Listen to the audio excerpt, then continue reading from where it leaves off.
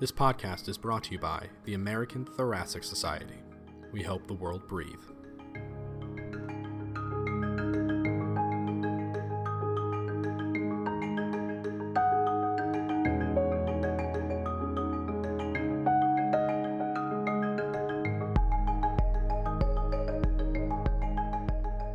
Hello, I'm Michael Lanspa. Thank you for joining us in our Out of the Blue podcast. Today, we're going to discuss an article by Drs. Garcia and Rucci entitled Association Between Troponin I Levels During Sepsis and Post-Sepsis Cardiovascular Complications.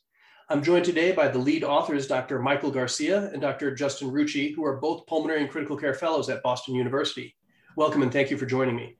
Thank you for having us. Yeah, thanks so much. Well, let's start by talking about the background for this study. You looked at the relationship between troponin and cardiovascular outcomes in septic patients. And we know that troponin leak is common in sepsis. In fact, it's so common that a lot of intensivists ignore these modest elevations in troponin. So what prompted you guys to study this question? Yeah, so we were drawn to this question with really two main goals in mind. One, to identify a means of cardiovascular risk stratification among sepsis survivors, as well as to further characterize the significance of these troponin leaks during sepsis. So to the first point, we know that sepsis is associated with significant cardiovascular morbidity after discharge, but we don't really have a reliable way to know which sepsis survivors are at greatest risk for these complications. And if we could accurately stratify these patients based on future cardiovascular risk, then we can potentially mitigate the increased risk with directed screening or cardioprotective treatment strategies. And second, as you mentioned, troponin elevation is very common in sepsis. It can occur in up to as many as 50% of these patients, and clinicians face uncertainty in interpreting this lab value and deciding if or how they should intervene. And while previous studies have shown that troponin elevation during sepsis can be prognostic for in-hospital mortality, it's not really clear the significance beyond this in the long term. So overall, the combination of kind of these two knowledge gaps is what inspired this study. I think that's a great point about how we've got a bit of knowledge about survival, but not so much cardiovascular outcomes. In fact, your study was a large cohort study looking at the relationship of troponin I and cardiovascular outcomes. Can you elaborate a little bit more about how you guys selected your exposures and your outcomes? Sure. So the exposure was the peak troponin I level during a patient's sepsis hospitalization. Peak troponin I levels were broken down into a normal troponin category, which was based on the normal range for the individual hospital assay, as well as tertiles of abnormal troponin, which we identified a priori. We used tertiles of troponin in order to improve the ease of clinical interpretation across a range of troponins and to allow for nonlinear association between a troponin level and cardiovascular outcomes. With regards to our outcome of interest, we used a composite outcome of cardiovascular events, which consisted of heart failure, atrial fibrillation, and atherosclerotic cardiovascular disease, consisting of acute MI, ischemic stroke, and any coronary revascularization procedure. We chose a composite outcome of cardiovascular events due to the relatively rare incidence of each individual cardiovascular outcome. And we measured our outcome within 1 year of hospital discharge in order to capture those events that are most likely related to sepsis itself. And in order to make sure that our results weren't dependent on any design decisions, we performed sensitivity analyses of troponin as a continuous variable, as well as looking at our individual cardiovascular events rather than the composite outcome. And how did you guys handle the competing risk of death? I imagine death is fairly common in this population. Yeah, so prior data, suggests that elevated troponin levels are prognostic for in-hospital mortality. And since any patient who dies would be unable to experience our cardiovascular outcome of interest, we chose a model that incorporated a competing risk of death amongst participants. You examined over 80,000 septic patients, but the final study analysis only included 14,000 patients. And I was surprised that when I looked at the breakdown, that only 1 out of 6 patients had both troponin and no evidence of pre-existing heart disease. And so I'm wondering, do you think that the study population is representative of septic patients, or do you think that for some reason patients with heart disease are more likely to get a troponin check when they're septic? Yeah, so that is a really great question. First, just to kind of clarify our cohort creation a little bit, if you consider that initial 80,000 patients with sepsis that you mentioned, about 40,000 or half of them were excluded on the basis of the pre-existing cardiovascular disease. So of the 40,000 that were left, among that group, 14,000 had a troponin measured. And so really that's about 35% of the patients, which is in line with some of the prior studies on the similar topic. But as you mentioned, if we had kind of considered including those patients with the pre-existing heart disease, we anticipate that actually many of them would have had a troponin checked as part of their workup. Their past medical history and other factors, maybe like their home medications, or if they had abnormal EKGs on presentation, would likely have led to physicians checking troponin more in these patients. But for the purposes of our study, we chose to exclude them because we felt like troponin elevation in these patients may have otherwise been a sign of their underlying disease, rather than investigating troponin as a predictor of new or subsequent disease. I think that's an excellent point. Well, let's get to your study. How did you actually go about testing for your hypothesis? So in order to evaluate the relationship between troponin I elevation during sepsis and post-sepsis cardiovascular events, we evaluated adults aged greater than 40 years without pre-existing cardiovascular disease who were hospitalized for sepsis, which was identified using Sepsis 3 consensus definitions. As touched on earlier, our exposure was the peak troponin I level during sepsis, which we grouped into a normal troponin group and tertiles of abnormal troponin. And our outcome was a composite of cardiovascular events, including acute MI, stroke, coronary revascularization, heart failure, and atrial fibrillation in the year following sepsis discharge. We performed multivariable adjusted cause-specific Cox proportional hazard models using death as a competing risk, and we adjusted our models for a broad range of covariates potentially associated with cardiovascular risk and sepsis severity, including patient demographics, pre-sepsis characteristics such as any patient comorbidities or home medications, as well as intra-sepsis characteristics such as culture data, lab values, severity of illness measures, and organ support modalities. And across all abnormal troponin tertiles, we identified an increased risk of cardiovascular outcomes in the year following sepsis hospitalization without an increased risk of death. And I think a point to emphasize is that our findings were robust to multiple sensitivity analyses related to varying methods of handling missing data, broader exclusion criteria for pre-existing or intra-sepsis cardiovascular diagnoses, stratification of our cohort by pre-sepsis ASCVD risk category, and using troponin as a continuous variable. Yeah, I can't emphasize enough how methodologically rigorous I think your approach was. I think it was very well done. One interesting aspect of your study was that you did not find an association between troponin elevation and mortality, although, as you guys have both mentioned, there's several prior studies that have demonstrated an association. So why do you speculate there wasn't an association, or at least that you didn't discover an association between troponin elevation and mortality? Yeah, that's a really great point, and something that we found interesting as well. I think one important thing to note from the outset is that the majority of prior studies looking at this association between troponin elevation and sepsis and mortality found an association with in-hospital mortality.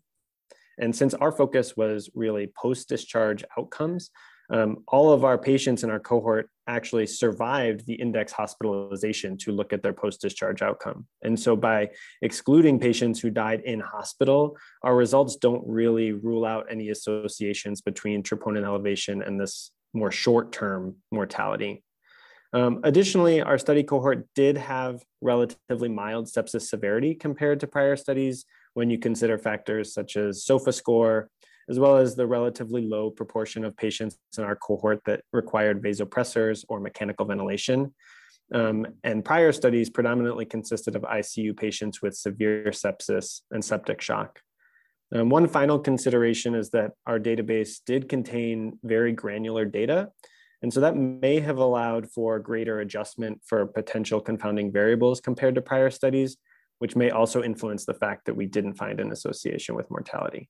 I'm curious how you guys think we might be able to apply your findings towards discovering otherwise latent cardiac disease. So put another way, how many of our cardiac outcomes that we see are directly resultant from sepsis, and how many might have occurred much later and were just otherwise discovered? Yeah, great point. We believe that the vast majority of the cardiac outcomes we saw were directly the result of sepsis. So while our study assessed cardiovascular outcomes up to 1 year following sepsis, we found that the majority of these events actually occurred within several weeks of hospital discharge. So for example, the median time to an event was 15 days for a composite of MI, stroke, or coronary revascularization, 12 days for heart failure, 35 days for atrial fibrillation. In fact, most cardiovascular events actually occurred within 8 weeks of hospital discharge. And so the close proximity of these events to discharge suggests that they're likely the result of sepsis itself. Of course, if we expanded our outcome assessment beyond the 1 year cutoff, it's likely we would have seen more cardiovascular complications, but this would likely represent uncovering of latent disease or heart disease unrelated to the index sepsis admission. We also performed a sensitivity analysis of patients stratified by their pre-sepsis ASCVD risk score. And across all ASCVD risk categories, troponin elevation in sepsis maintained its association with increased risk of post-sepsis cardiovascular events, ultimately suggesting that these cardiovascular outcomes seen were likely driven by sepsis. That's pretty sobering when we think about how quickly we're observing this cardiac disease after a sepsis event. This kind of puts into perspective my next question, and I had mentioned this at the beginning about this concept of troponin leak, and intensivists that often categorize mild troponin elevations as common and not indicative of heart disease. How would you characterize what we call troponin leak? Yeah, so I think we feel like defining the troponin leak in sepsis is really kind of the $1 million question, because currently if you ask multiple clinicians to characterize it, you'd probably get different answers from each one. And so in our study, we found that even the lowest category of abnormal troponin values, which range from 0.04 to 0.09 nanograms per milliliter, were associated with increased risk of the cardiovascular events after discharge.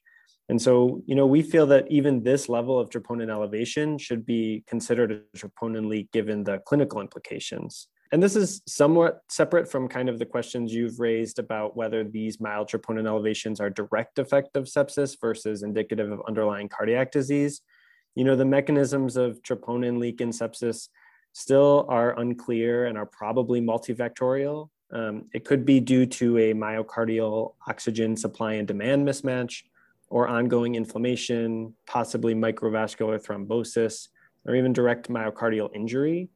And so future studies are certainly needed to really better understand the relative contribution of these different mechanisms to the troponin elevation in sepsis to ultimately help understand these troponin leaks. Yeah, no, I completely agree about needing more studies, although I think your study is enough right now to get me very concerned the next time I'm going to see a troponin elevation. I'm wondering if you could comment about the possibility of ascertainment bias when it comes to troponin sampling. And the reason is I would imagine that patients who have moderate elevations of troponin are more likely to get repeat testing, which could get higher value and therefore a higher exposure in your study. And patients with other clinical indicators of cardiac compromise might get more testing. For example, if we see, let's say, a person who's in shock, they might be more likely to have an ultrasound or something that might demonstrate wall motion abnormality. And then on the other hand, people who have higher values might be more likely to undergo a cardiac workup that might uncover a disease that otherwise might have gotten missed. So how would you guys deal with that possibility of ascertainment bias? Yeah, great point. Ascertainment bias is certainly possible and is definitely a limitation of all retrospective studies. Normal troponin levels were likely not repeated unless there was an acute clinical change in the patient, whereas those with elevated troponins may have had serial measurements. I think a key point is that clinician practice varies in terms of what level of troponin would prompt serial measurements or additional testing. Some clinicians may ignore troponin elevations entirely during sepsis. Some may trend troponin until it peaks, while others may order a full cardiac workup at a random threshold of troponin that generally makes them feel uncomfortable. In our study, while those with an elevated troponin level may have received repeat troponin measurements, we think it's unlikely that it significantly impacted the relationship we saw between troponin level and subsequent cardiovascular events, as even those within the lowest range of abnormal troponin exhibited an association with post-sepsis cardiovascular events. Now, as you said, those with other indicators of cardiac compromise or concerns for underlying cardiac disease may have undergone more extensive cardiac workup with cardiac echo or cardiac cath. And to account for this, we performed a sensitivity analysis that excluded patients who were diagnosed with an intrasepsis cardiovascular event, essentially excluding patients who had an elevated troponin level that led to a cardiac diagnosis during their hospitalization. After this exclusion, sepsis survivors within the highest abnormal troponin tertile continued to show an increased risk of post-sepsis cardiovascular outcomes. So while it attenuated the findings at the lower level of troponin, even at the highest level of troponin, there still was signal there to suggest an association. Well, as a kind of a follow-up to that, then, because your study shows a fairly strong association, at least at those higher levels of troponin, do you think that we have enough evidence to justify screening survivors of sepsis for otherwise occult heart disease? So we feel like our results, may suggest we consider screening for occult heart disease among these survivors of sepsis who had elevated troponins during their illness. But, before screening can be routinely performed, we still feel like we need to better identify which of these sepsis survivors are at the highest risk of post-sepsis cardiovascular events. And as we've already mentioned, we feel like we still need a better definition of the mechanisms that link this troponin elevation to the cardiovascular event so that we can really develop and test the most effective cardioprotective approach for these patients. So we feel like our study is a good start and that troponin elevation during sepsis can be one element used for cardiovascular risk stratification, but that we need ongoing development of risk tools to further narrow which of these sepsis survivors would benefit the most from screening. And, once that's achieved, then the next step would be, looking at the impact of screening amongst those high-risk survivors on the cardiovascular outcomes. That's an excellent point about wanting to make sure that we place our nickel, I suppose, on the right patients. Although this finding is certainly enough to give me pause the next time I see a patient with an elevated troponin. What do you guys think? What is the next big question that we should be looking for to answer regarding sepsis and the heart? That's a tough question, as there's really so much we don't understand about the cardiovascular complications of sepsis. I agree with Justin in his previous point. I think the next step is really to develop a better understanding of the mechanistic pathways of troponin release during sepsis and how it links to these cardiovascular complications that we saw in our study, particularly in those patients who don't have known cardiovascular disease. And, once we know this can help guide appropriate cardiac screening, identify potential cardioprotective treatment strategies, and ultimately mitigate this cardiovascular morbidity following sepsis. I've been fortunate to receive an NRSA F32 award to further characterize practice patterns surrounding troponin leaks during sepsis, so stay tuned. And I think all these avenues of investigation will help lay the foundation of an evidence-based approach to the septic heart. Well, we'll certainly be looking forward to seeing what more you produce. This has been stellar work, and I'm very excited to see how this continues to develop over the next few years. Thank you so much. Well, this concludes our Out of the Blue podcast. I'd like to thank our guests, Dr. Michael Garcia and Dr. Justin Rucci, for a phenomenal discussion of both their study as well as cardiovascular complications in sepsis. Thank you, Dr. Garcia and Dr. Rucci. Thank you. Thanks so much for having us. This is Michael Lanspa for the American Journal of Respiratory and Critical Care Medicine.